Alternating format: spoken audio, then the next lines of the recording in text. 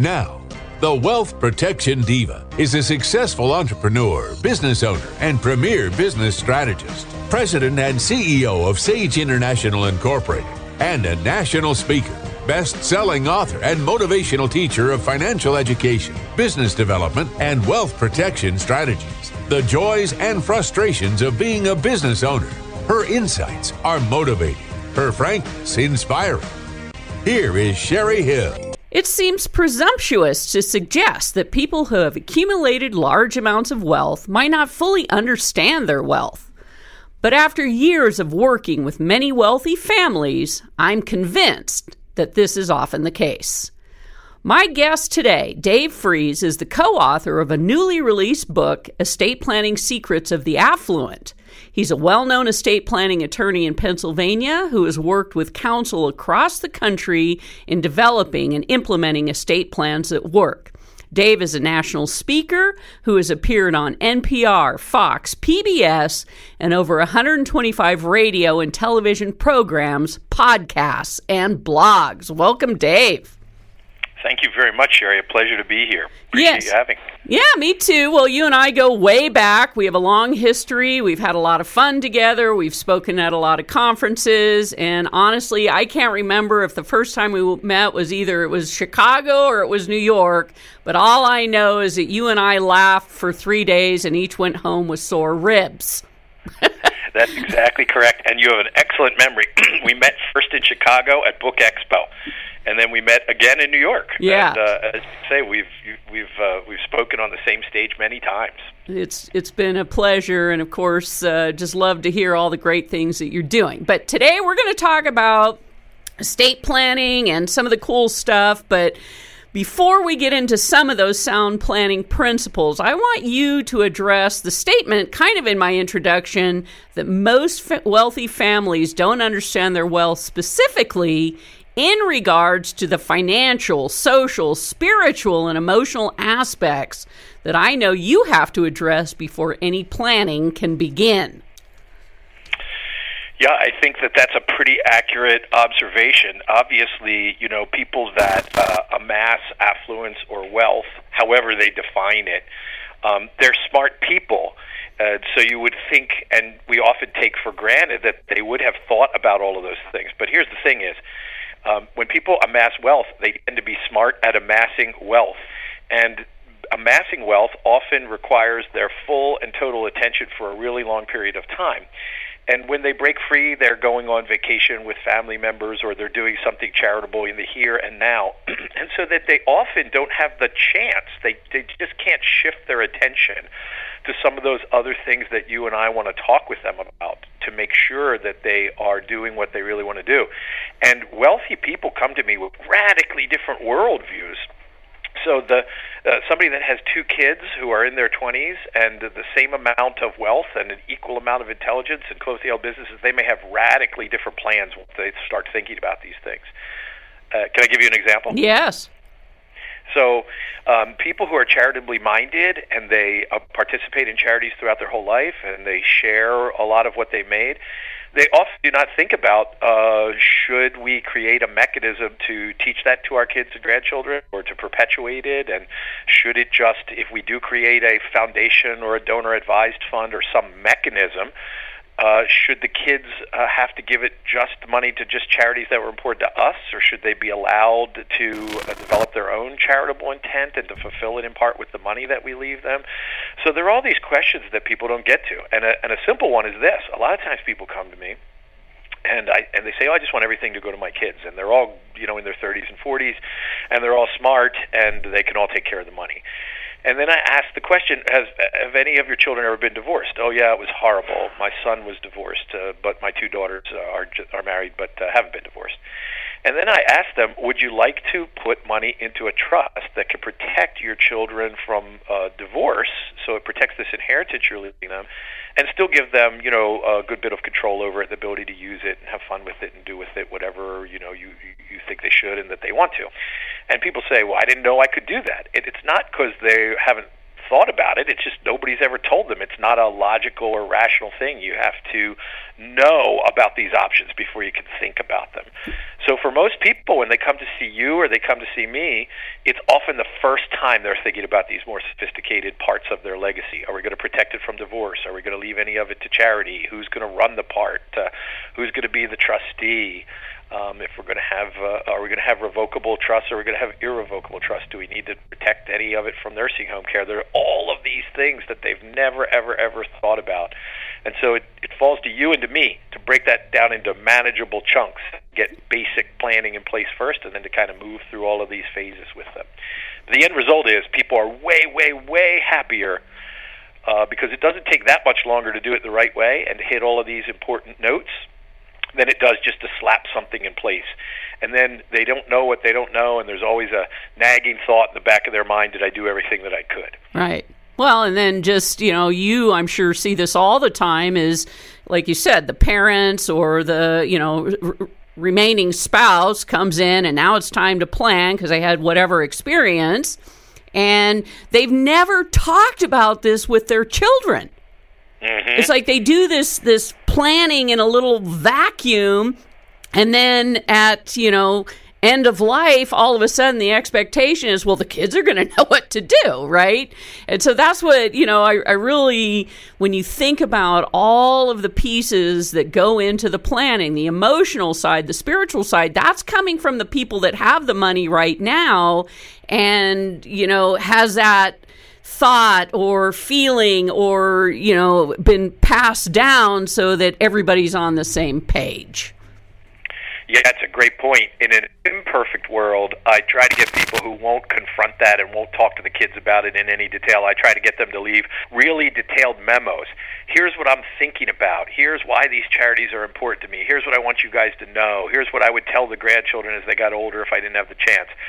And doing memos, in any case, is a good idea, but in a perfect world, we like to have a family meeting that's really educational. In other words, once mom and dad get their planning sort of scripted out, then have everybody come in and tell them why they did what they did.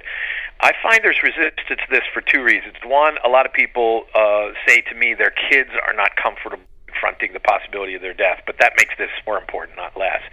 And the second is the parents a lot of times, or the senior generation, isn't comfortable sharing a lot of details of the finances with the kids. That poses its own problems, but no matter how detailed or how little you're going to talk about the actual numbers, having a discussion with the kids about what you want to happen and why and what mechanism you've chosen and who they should see and who's the team of advisors they should go to, all other things being equal, that is very, very powerful. It means that nothing is a surprise to the kids at a time when they already are experiencing grief. They don't need lots more surprises. And that there's a system and a support system in place for them makes people, generally speaking, really comfortable. And I've had families come to me initially and say, all right, fine, we'll do one of these meetings, but we're not going to share a lot of detail. And by the end of that meeting, there's been a lot of detail shared because they saw that the kids were responding really positively to what we talked about and that the kids needed to know this. And that is, again, a very transformational a point in people's lives when they see that their kids rise to the occasion and that they understand what they're trying to accomplish, and it makes it much more likely that what they want to happen is going to happen. Yeah. This is Sherry Hill. You're listening to The Sherry Hill Show with Dave Freese, who's an estate planning attorney out of Philadelphia, but Dave and I have been good friends for many years, so when I've learned a lot from Dave, in the perfect world, like you're talking about, everybody's, by the end of the meeting, kumbaya, we're all on the same page. This is very exciting. Thank you, Mom and Dad. In the real world, there's a lot of family dysfunction and not great communication skills, never have been. And you are a master at communication. That's one of the reasons that we initially met and just had a lot of fun together, because you were coming in really talking about effective communication. So as you're working with these families or others out here listening, what do you do with the dysfunctional family? Sure. So the first step is to chunk this big, clunky process down into little bits that they can kind of digest and get them really comfortable with it. And that's true even with the mom and dad or the senior generation. A lot of times when people come to us, they're dysfunctional about this.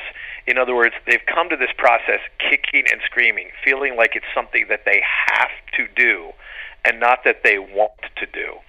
So if you make it really hard, if you dump all of the tax complexities on them at the same time and all the state law complexities, and you tell them about all of these trusts, you give them all of their options in one fell swoop, that does not help with that.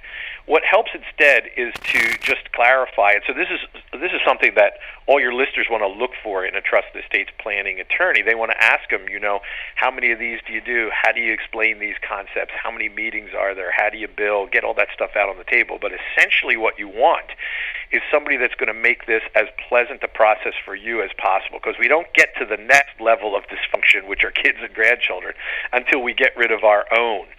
So we find that process helps with that. So one thing is that a lot of times people kind of keep silos of information. They tell the estate planning attorney one thing, and they're telling their financial advisors and their insurance advisors different things, or they're siloing the information because they're afraid that if they tell the life insurance guy that they're worth $20 million more than they said, that they're going to be sold, or there'll be attempts to sell them more life insurance. But eventually, when you build rapport and you make the process understandable, then it becomes clear that it's good to get everybody on the same page. I don't like to draft an insurance trust until I have the insurance advisor tell me what kind of product they'd like to put in there. Might make a difference. And I don't like to put that trust in place until I've had the accountant tell me that makes sense, and I want the financial advisor to know that we're going to need to pay a $10,000 or $20,000 insurance premium every year for the rest of the person's life, or for 10 years. And unless all those people are on board, it isn't going to work. So it's tricky. You got to get over people's personal, flaky concerns about life and death. And by flaky, I'm not being pejorative. I'm just saying that, these concerns sort of change through time, and they're not rooted in rational thought. They're rooted in all kinds of fears that we've carried with us through our whole lives. So you got to deal with that, and that's just making it understandable in a small chunk, a little bit at a time. You've got to build rapport with them, let them tell you the story of what they want to happen, tell them about options they didn't know they had. So, if I tell somebody who's never heard it before that they can protect their shore house or their ski house from being lost to a divorce of one of their kids, all of a sudden I'm a more valuable advisor to them than I was before. And once we develop the rapport, then we can start to break down those communication barriers with the advisors, and then eventually we start to break down those communication barriers with the kids. Awesome. Now, having said that, every now and then there's a real problem. There's a child that's bad with money that might challenge the will or the trust, and that adds a whole tier of complexity. And it means that we may or may not be able to disclose things in the same way that we might otherwise. But you want an attorney, when you're shopping around for one, that understands these important distinctions and really helps you to get a handle on how much you're worth, how is it owned, meaning how's it titled, who gets it under beneficiary designations when they pass away. Helps you get a full and complete picture of where you are now, and then helps to get a full and complete picture of where you want to be. Awesome. Well, we have to go to break, Dave. We come back, we're going to pick up on this important conversation about estate planning, but we're going to switch gears because we're going to talk specifically about the business owner. Stick with us. We'll be right back. I'm Brian Cassidy, owner of Junk King Reno. We know you like a clean house and a clean yard, but sometimes things are too big, too heavy, or too much. That's when you should call us Junk King Reno. We're the professionals in the junk and rubbish removal business. Our team comes to your home to pick up what you need to dispose of. You don't need to gather it and haul it to the curb. We recycle and donate everything possible before we visit a landfill. We're fully insured and bonded. Call Junk King Reno, 888-888-JUNK. Junk King Reno, locally owned and operated. Sage International Incorporated sparks and fuels the entrepreneurial spirit by providing the strategies, information, education, tools, resources, and ongoing support services that will lay a solid foundation under a business owner's dream. If you're thinking of starting a business and you're not sure where to begin, Sage International Incorporated offers a free 30-minute consultation.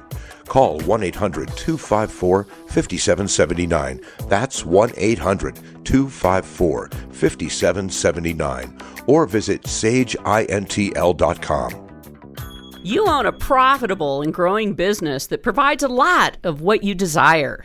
Income, wealth, and identity, challenge, stimulation, satisfaction, and pride. By all conventional yardsticks, you are a success. Well done. But wait a minute. Despite these positive signs, your business may be failing you in an unexpected way. Let's consider an owner-based definition of success, one that measures success in business not by how well the business operates under your ownership and not by the benefits it provides, but by the rewards it will bestow when you leave it. There are few universal truths in business life. This is one. You will leave your business.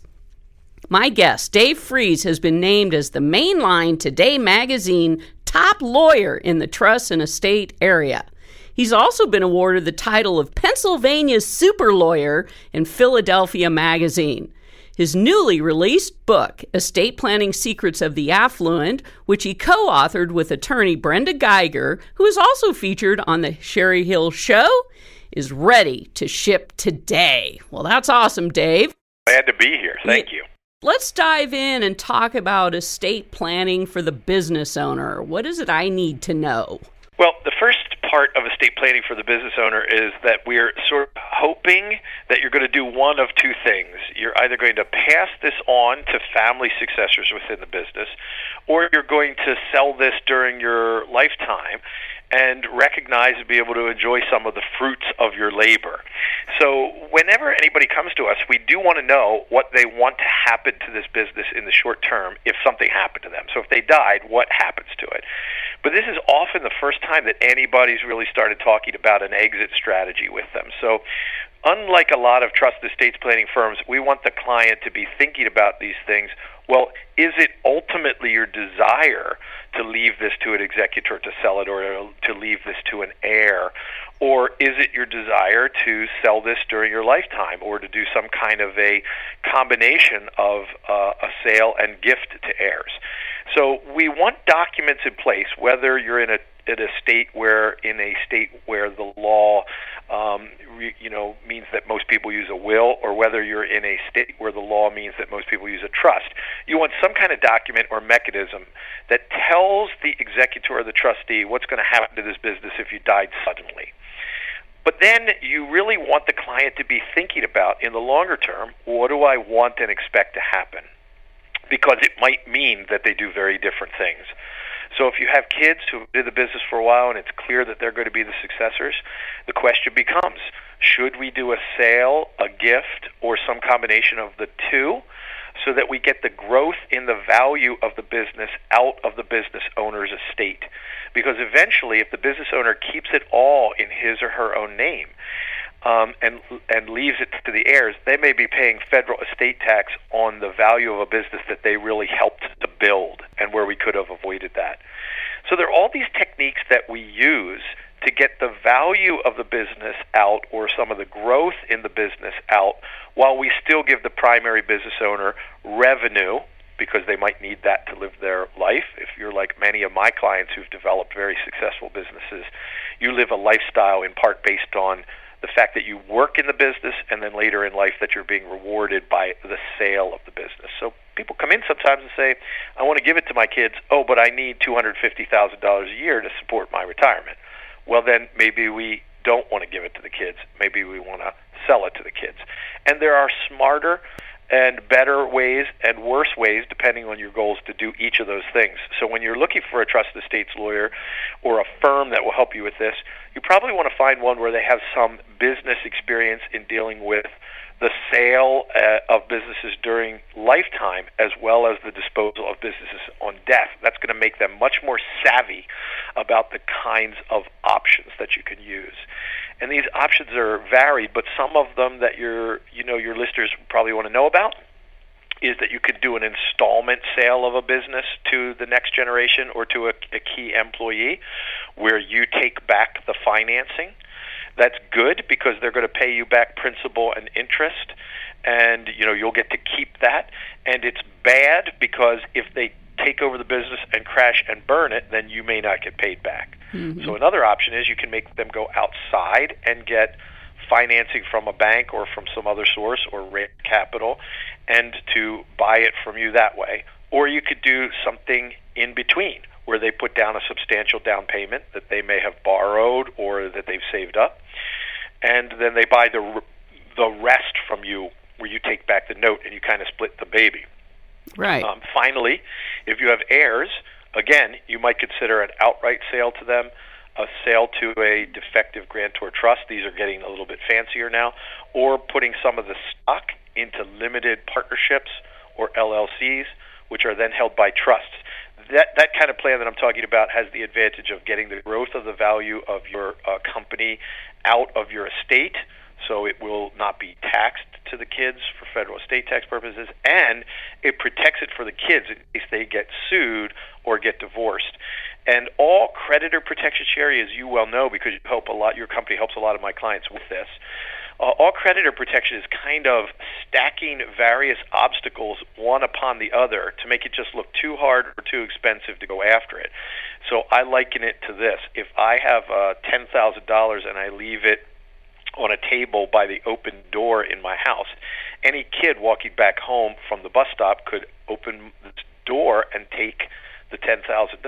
If I just close the door, that will discourage most people from taking money. If I lock the door, that will discourage almost everybody. It'll only be the hardened criminal that'll try to break in. And if I put bolt locks and other security devices and alarms on, now I'm down to a tiny fraction of people who will even try to get the money. That's the same thing with some of these techniques I'm talking about. Sometimes we make them look really complicated for a good reason, because we're protecting a lot of money, and if we've had a child that's already divorced, we know how devastating that could be. We may be willing to create some limited liability companies and trusts to create various levels of protection. It's like building a big wide moat and then a big high wall and putting glass on top of the wall. So some of these things, when I describe them out of context like this, sound very complicated or very expensive, and you might not want to do them. But then the reality is, once you see how easy they are to implement and how relatively inexpensive, you'll say, yeah, I'll do that because it's going to provide a very high level of protection for my kids. And then I've had other equally intelligent clients say, no, I'm not going to saddle my kids with the expense of this or filing tax returns or doing these things, so I'm just going to give them the stock in the company. No right or wrong answer, but you don't want to just do it without knowing what your options are. You want to hear from somebody that's skilled at this what various ways are that you get your business out to your kids or sell it and protect the proceeds, what the most tax advantageous ways. So again, I'm going to cycle back to this idea of having a team around you. The lawyer a lot of time will make suggestions, and the accountant will be able to say, no, I don't think we should do that because it has this unexpected tax calculation, because the accountant knows something about this business that you didn't tell the lawyer. For example, is it a C corporation or is it an S corporation? If it's an S corporation, the lawyer's got a more complicated drafting project ahead of them. So there are pros and cons to all of these things, and it's nice when you can develop a team of a lawyer, an accountant, a financial advisor, and in many cases an insurance advisor, property, casualty, and life, that all at least communicate with one another from time to time. Yeah. If I could use one more analogy, Stanley McChrystal, General McChrystal, recently wrote a book, Team of Teams. And when he took over the Joint Special Forces Operational Command, he found out that various, like the CIA and the Defense Intelligence Agency were working on providing intelligence to the Army Rangers and to the SEALs who were going to kill the same guy but weren't coordinating. You can imagine that can result in, one, a bad use of resources, and two, some disastrous results. And the same thing can happen in your estate planning as can happen in war, which is you want your resources to be in alignment with one another and get the best bang for the buck, and you don't want conflicting things happening. So whenever possible, get smart people who will work together. Typically, one or more of them will end up being the main contact person for information, but you do want to make sure that the lawyer's not implementing something that the accountant's not willing to file the return on. Well, and also, part of this is not, I wake up today and go, oh, I need to, all of a sudden I realize I have a major health issue, or I'm not going to live to the end of the year, or that, I want to sell my business. This is, in your experience, the most successful estate planning for the business owner is going to come how many years before it's imperative that the business change hands? Okay, so that's a very great question. The way you put it is perfect. How far back do we go before it's imperative that this happens or that we get a bad result if we didn't do it? So here's the human reality. If I talk to somebody who's in their 40s, even if they're very successful, they tend to be resistant to the idea of estate planning. They haven't had things happen in their life. They're very, very busy. This is an expense. It takes them away from their business at a time when they're very busy. There's like a magic switch that gets thrown when people hit 50, 52, 54. They've had a parent or more than one parent sick. They've had a friend who's died. They've seen the example of another business owner who didn't do this kind of planning and it turned into a fiasco. So all of a sudden, as the trust of the estates lawyer, I'm not fighting the battle anymore of telling them that they should do something that they don't want to do. They want to do it. So let's start from that, is that rarely can we get people's attention before their late 40s or early 50s.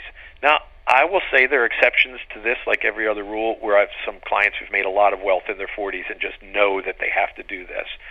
This is true where you have people that have taken a company public and they've amassed a great deal of wealth, and had they just done a couple of little things, set up some grats or done a few little things, they might have had a completely different result, and they get it now. So even though they're only 39 or 42, they want to do this. But generally speaking, people will turn their attention to this in their 50s. If we're lucky, we can get them to start on it in their 50s, because typically by the time somebody's in their mid-60s to 70s, they want an exit strategy one way or the other, even if they're going to stay involved in the business. So this all takes a while, and it's a piece of art. It's like a mural. You keep adding to it and changing, and your circumstances change. For example, I've had people who started this process, and one child was deep into the business who then later decided to leave the family business and go somewhere else. And so the plan was all predicated on them being there. And now we have to change that around, and we have 2 other kids come in. I've had people have second marriages, and now a younger child is finally ready to come in. Very complicated stuff. So the longer or the further ahead of time, the further you are ahead of that imperative event, the better. So, in a perfect world, we would say let's start this exit strategy planning when you create the business. But it's rarely a perfect world. And so if we haven't done it when we created the business, now is the time. It's like, what's the best time to plant a tree? Now. Right. So you want to start this process knowing and understanding that it's rarely a straight line, and it's rarely 6 weeks. It's a zigzaggy line, typically over years, that gets you where you want to be for yourself and your heirs and your key employees and your management and your other employees if you have that kind of business. And that just doesn't happen overnight. Right. It takes a while, and it will typically change. The earlier we start, the more likely it is to change direction.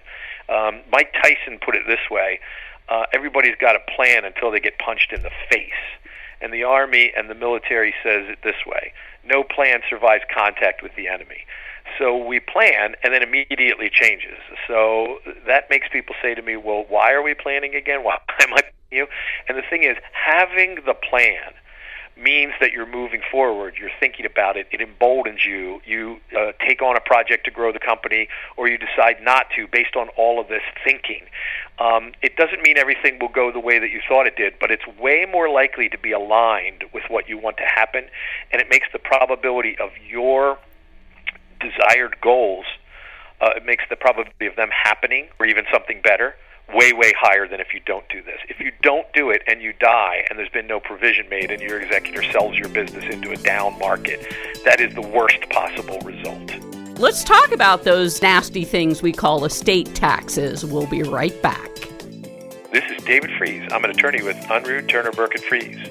You're listening to The Sherry Hill Show.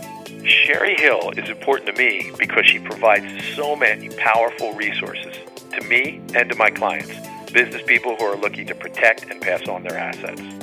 Thank you, Sherry. Phil Johncock stopped by the studio today so we could talk about the Alliance for Nevada Nonprofits, our conference that's coming to Reno November 5th and 6th at the Atlantis Resort and Casino. So Phil, you and I are both involved with the Alliance for Nevada Nonprofits. You're the executive director and I sit on the board, and we really are passionate about educating nonprofits. So let's talk a little bit about what people can expect if they go to this conference. Well, the first thing that they can expect right off the top is they're going to have networking opportunities to meet other people like themselves. It's great if you're, whatever role you play with your nonprofit, whether you're a staff person, a board member, even a volunteer, you can meet others like you in the community. You're going to meet some of the top trainers around the country that will be here for the event. So what we find is that most nonprofits send 2 to 4 members of their team because half sit in one track and half sit in the other. And now you have a well-rounded education after this conference. You're going to have different presenters. You're going to have different parts of every topic. So like you said, there's going to be takeaways.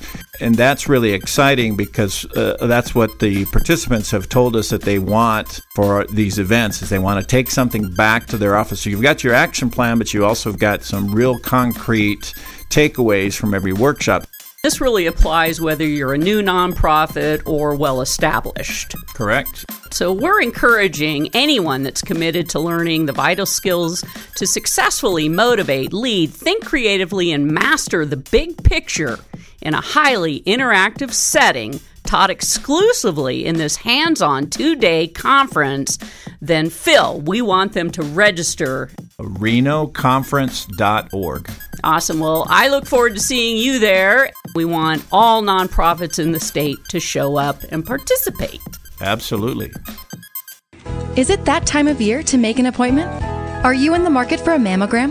Instead of a mammogram, why not consider making an appointment for a thermogram? Thermograms are the modern, safe alternative to a mammogram. By mapping known thermal changes in the breast tissue that occur when disease is present, a very early detection can be noted and addressed. This breast screening method is totally safe at any age for any type or condition of the breast. And best of all, it is painless, does not involve any breast compression, no physical contact, and no radiation exposure. A certified medical trained specialist can determine the abnormal changes in a woman's breast. Thermography is not a standalone examination. Along with your physician's direction, the proper secondary screening can be determined should the thermal image indicate a problem. For a free consultation on whether or not this is the right choice for you, call Thermal Imaging Consultants today, 356-0200. That's 356-0200, or check them out on the web at thermogramexam.com. The estate tax is a tax on your right to transfer property at your death. It consists of an accounting of everything you own or have certain interests in at the date of death. Both the federal estate tax and generation skipping transfer tax laws are constantly changing, and many states change their laws as well. Tax planning is an essential tool to help preserve an estate. Even if you have determined how the estate assets are to be distributed, without estate tax planning, the assets and properties left to your heirs and beneficiaries can be greatly impacted. David Fries is chairman of the Trust, Estates, and Wealth Preservation section of Unruh, Turner, Burke, and Fries. He's also a co-chair of the Elder Law Solutions section of the firm. An author, national speaker, and well-known authority on family communication skills. His book, The Language of Parenting, was reviewed by Steve Forbes of Forbes Magazine and Media, who called Dave a grand master of family communication skills. His newest book, Estate Planning Secrets of the Affluent, was just released. So, Dave, welcome, and love that we're connecting. Thank you so much for having me on. Yeah, so there's been a number of really important changes in the estate tax area, so I'd love for you to share how they've affected estate planning. Sure, and these are sort of earth-shattering changes. So if you did your estate planning before January 1st of 2013, you definitely want to go back to the lawyer that did it for you, or if that lawyer's not available, or if you prefer another one, somebody that's got some experience in dealing with estates of the size of your estate or larger. And here's why I say that. For most of us that own businesses or real estate or, are careful investors, we sort of hope that our estate continues to grow in value. So when I tell people what they should be thinking about when they select the trust estates planning attorney to deal with all these changes in the law is find one that's not only dealt with lots of estates of the type that you have now, but of larger estates too. They'll hit the kind of questions and problems that you'll hopefully grow into. But here's the sea change. In 1981, the law changed, and we had a $600,000 exemption. So that meant that a husband and wife who had $1.2 million or less, if they played all their cards right and drafted their documents right, could shelter $1.2 million. That stayed largely static for years, and then there was a period of time when that was going up. It went up to $1 million, and then $2 million, and then $3.5 million. And then eventually it got to $5 million, where the husband and wife could each shelter $5 million. So the first mistake that people make, and if you've made this, go back to your lawyer or check and see if you can fix it. The first mistake they made was they thought, oh, well, if I die and everything goes to my wife or my husband, the other one's going to be able to shelter all this. And that's not true under the old law, and it's not true under the new law. There are things you have to do for the spouse to be able to shelter the full amount. So even though we've got this big increase through the years up until 2012, up to $5 million, we have to be careful under that old law and the new law that you do things in your estate planning documents and at the death of the first spouse to make it work properly. Now here's what happened. In 2012, all the lawyers that do what I do thought that the government was going to let it fall back to $1 million exemption again. So we had a $5 million per person exemption. We thought it was going to fall back to $1 million. And then miraculously, on January 4th of 2013, Congress retroactively applied a new law that said we're going to give each husband and wife $5 million of exemption. And they did two astonishing things even better than that. They said, we're going to give you something called portability. So that when the first spouse dies, the second spouse can, quote-unquote, inherit the first spouse's $5 million exemption. Now, there's some things you got to do to get it. So remember that, because that's really important, and you have a very limited time within which to do them. But in this way, we allow husbands and wives, by combining their credits, to shelter $10 million. So that means that if a husband and wife collectively have assets, including life insurance and things, of under $10 million, that they could probably leave all of that to their heirs, if they're pretty careful, without incurring any tax. However, and then the next astonishing thing they did, by the way, was it was two little things. They brought the top marginal rate down from 55% of your estate to 40% of your estate, and they indexed the $5 million for inflation. So we had an increase to $5,340,000, and then this year $5,430,000, and every year in which there's a reasonable amount of inflation, that will go up again. So now we're at the point, right now as we sit here talking, that a husband and wife who are careful could shelter basically $10,860,000 of assets. And better yet, they can move some of those assets to their kids or into trust for the kids, designed to protect them from paying extra tax and designed to protect them from divorce and lawsuits. They could do that during their lifetime. So if you have a business interest and it's growing in value, you can sell that business interest to trust for your kids. You can gift some of that business interest to trust for your kids. You can put some of that business interest into a limited partnership and have that be protected in trust for your kids. Lots and lots and lots of things you could do. But the big, exciting news is that now you can shelter up to $10,860,000 or even more if you play your cards right. So let me get this straight. The federal government did something positive for mom and pop. It's the only time I can remember that ever happening, actually. That's pretty exciting. Now, of course, that's up to $10 million, and I know you deal certainly with more affluent folks. I mean, I know you deal with all kinds of people, but if I'm someone listening and I go, well, gosh, I own my estate is valued at way more than $10 million or close to the $10 million, then is it as exciting for me? Yes, it is exciting for you if you have $10 million or more, because there are a number of techniques that you could use to maintain your lifestyle and your resources and to get the value of your estate assets out of your estate for tax purposes and to keep some of those benefits, which is very rare in tax law. For example, if you're wealthy because you've formed a company and it's growing in value, or it's going public and still climbing in value, or it's pre-acquisition, or it might be bought out, then you could use something like Sam and Mrs. Walton used. When Sam passed away, Mrs. Walton had Walmart stock worth a lot of money. If she gave that to her kids, it would have triggered a big gift tax, because you're only allowed to give a certain amount to your kids in those days. Right now, the amount you give to your kids during your lifetime is $10,860,000, $5,430,000 per person. I know I'm going fast there. But in those days, it was less. So what she did was she put it in what we now call a Walton Grat. So these are not the real numbers, but let's say she put $50 million worth of stock into a Grat, and the Grat said that it was going to pay her back over 5 years. It was going to pay her $10 million per year, and it was going to pay her interest on that. At first blush, that may not look like a very good estate planning technique, because she gave the trust $50 million, and she got back $50 million plus interest. So she still had a great big estate. But here's what happened. During that 5 years, the value of the Walmart stock not doubled or tripled or quadrupled, but even more. So instead of $50 million being in the trust, which was given back, there might have been $200 million in the trust. They gave $50 million back, and the kids were able to keep $150 million with no estate or gift tax consequences. So that's a magical, I'm grossly oversimplifying that, but that is a magical way that you can shift wealth and get more wealth out to another generation. And this is not confined just to publicly traded companies or companies that are being acquired.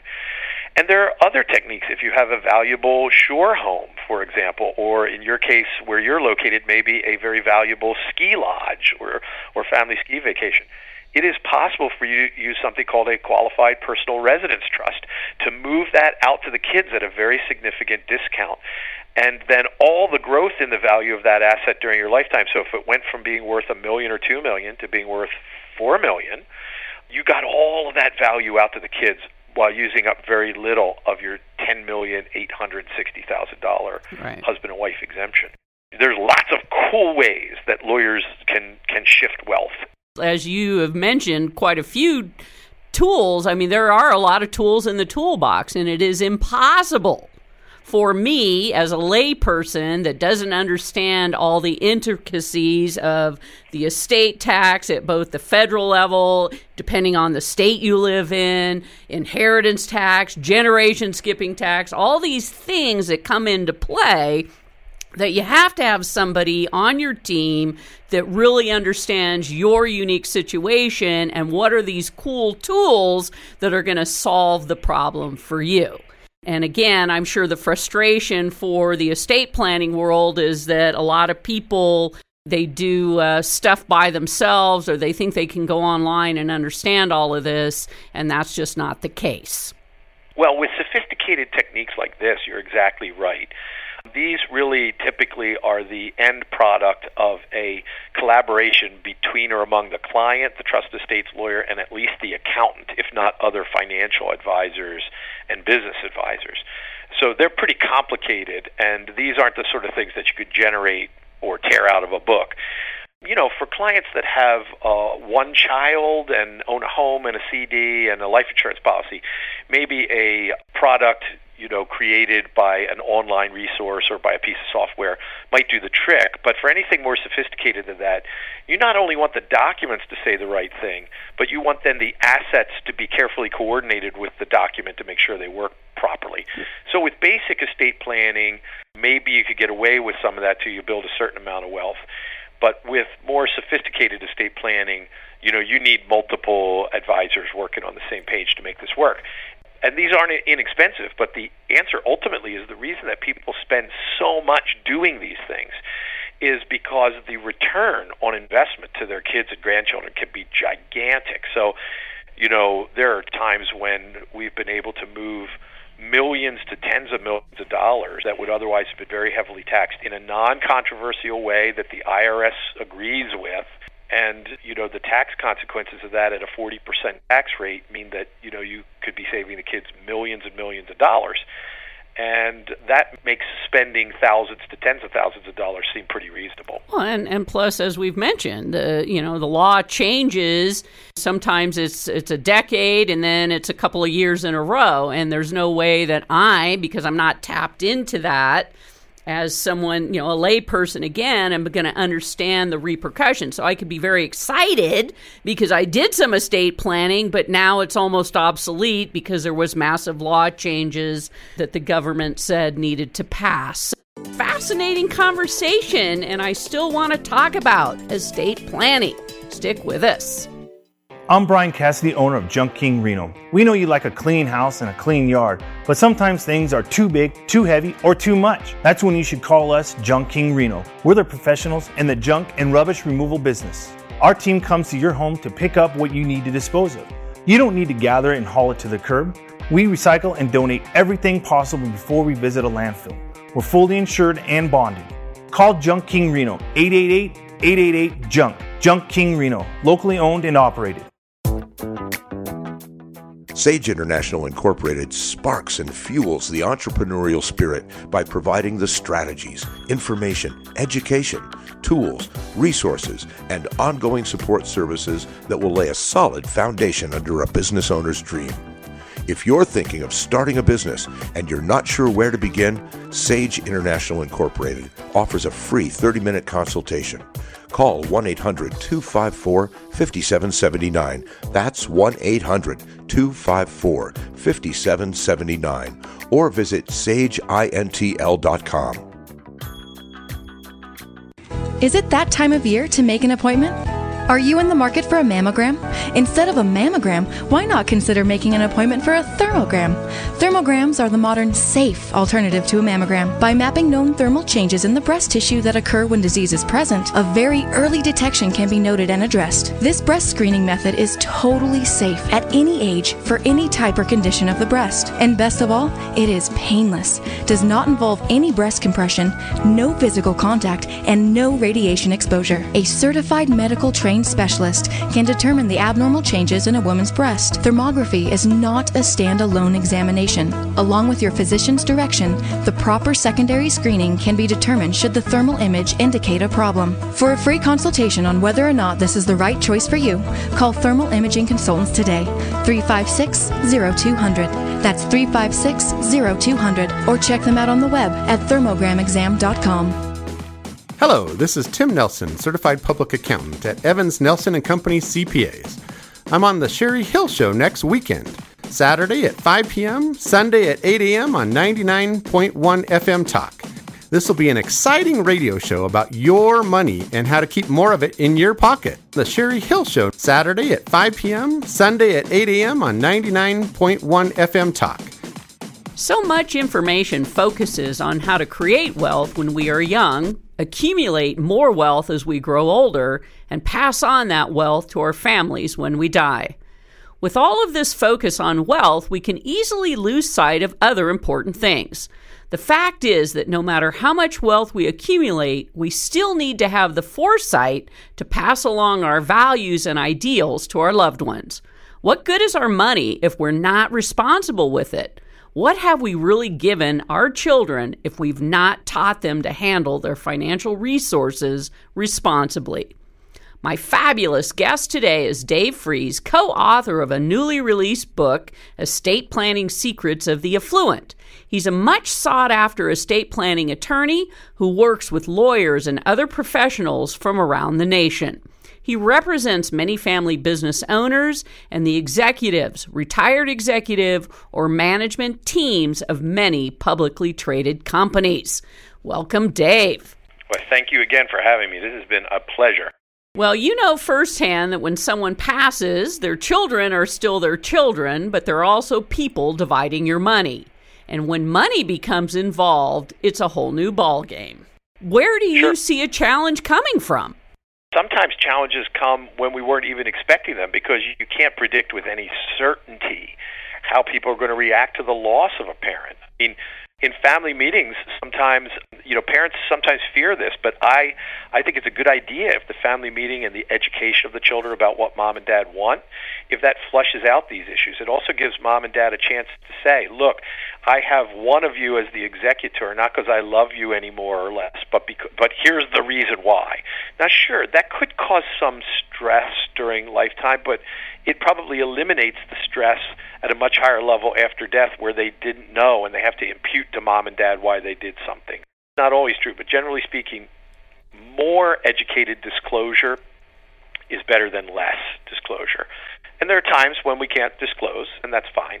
But if we can educate the kids as to why we're doing something, and we can make them know and understand why now while we're alive rather than springing it on them, that's a real advantage. And it does work out. If it's going to cause more trouble, even though we have one that could do it, maybe we have a neutral third party so it doesn't fall to the kids to fight about who's doing the executor or trustee job. There's no right or wrong answer. Here's what's right, is exploring them carefully in advance so that you're picking the ones that you think are most likely, given everything you know about your family, to produce the result that you want. People don't think about this is, I am gone. Hopefully people are grieving and mourning and remembering all the great stuff. But have I set my family up to go through this nightmare and all this trauma and drama that I could have avoided? And so that's the big message in this segment, the necessity of planning, working through this and being inclusive with the whole family, and the value that brings when we initially talked about the spiritual, the emotional, the financial, all those pieces. This is how you solve that for the family. I agree. I know it sounds funny. It sounds like we're talking about going to a naturopathic doctor or something, but the more holistic you make the estate planning, and by that I mean making sure that the spiritual part of it, that the philanthropic part of it, to the extent that's important to you, how you feel about the kids. Like, for example, I would draft a trust completely differently if I wanted to encourage a kid to work and to have a part-time job when they were young, than if I wanted to encourage them maybe to explore a career in art or something that they wanted to do because I was able to do that. And my clients come in with all sorts of different views of what's right and what's wrong. The key thing is to find out what makes them feel like they've done the right thing, and then to find the techniques that can carry that out. Some are simple, some are complex, some are cheap, and some are expensive. And to get to the place where they felt like they are getting what they want at a price and a cost that brings them and their family real value. Awesome. And the more of these aspects of estate planning you can cover, the better. Right. Well, in your new book, Estate Planning Secrets of the Affluent, I'm sure there's a lot of stories and insight, because the best way to write a book is you don't make stuff up. It's based on personal experience. Sure. So what Brenda and I were trying to accomplish is to give somebody who's a small business owner or has a stake in a company that's going to be acquired or go public, or somebody that's invested in real estate, somebody that's started to build some wealth. So they're finally ready to admit to themselves that they've become wealthy or affluent, that they've been blessed. We wanted to give them a tool so they could start thinking about some of these things, because the best way to save money and have a good experience with sophisticated trust estates planning is to be a knowledgeable consumer. Now, it doesn't mean that you'll read this book and you'll go tell the lawyer, I want a GRAT, and the lawyer is going to say that it's the best thing. But if you know that a GRAT exists, if you know that a defective grantor trust exists, if you know that you shouldn't leave your IRA money directly to your kids now since the Clark estate last year, and that you should put it in a special kind of IRA trust, if you know that, that process is going to go way faster. So somebody that says to me, I read in your book that we shouldn't leave the money outright to the kids, I like the idea of using one of these IRA protective trusts. Well, we just saved an hour. Right. And that has real value to you, and we could go on to turning our attention to things that matter and need to be customized for you, rather than some like a generic issue that everybody faces. Right. So we wanted people to have a great resource. If you want to get a copy of the book, I think it's not in general release yet, but it'll be up on Amazon, it'll be in Barnes & Noble, and you could call either Brenda's office. If you're West Coast based, that's 760-448-2220, or if you're East Coast based, 610-933-8069 is my office. I think eventually we'll have a e-version, a Kindle version of the book up that will be much less expensive than this hardback version, and eventually there'll be a paperback version too. But if you're clients of Brenda's or mine, you could call up and they'll probably send you one. If you're not, somebody at one of those offices will be able to tell you how to get one, and it'll be released and outright in release probably within the next month or so. Awesome. Well, Dave, thank you for bringing forth your wealth of knowledge and information. And, of course, I absolutely value our friendship and years of working together. So thank you for being here with us today. Oh, my goodness. Thank you, too. You guys are very kind. We'll pick up again next week. The Sherry Hill Show values the role we play in supporting the economic engine driving this country. Small business, the backbone of America. Send her a message on Facebook.com/Sherry Hill Show and tune in next week, same time, same station, for The Sherry Hill Show.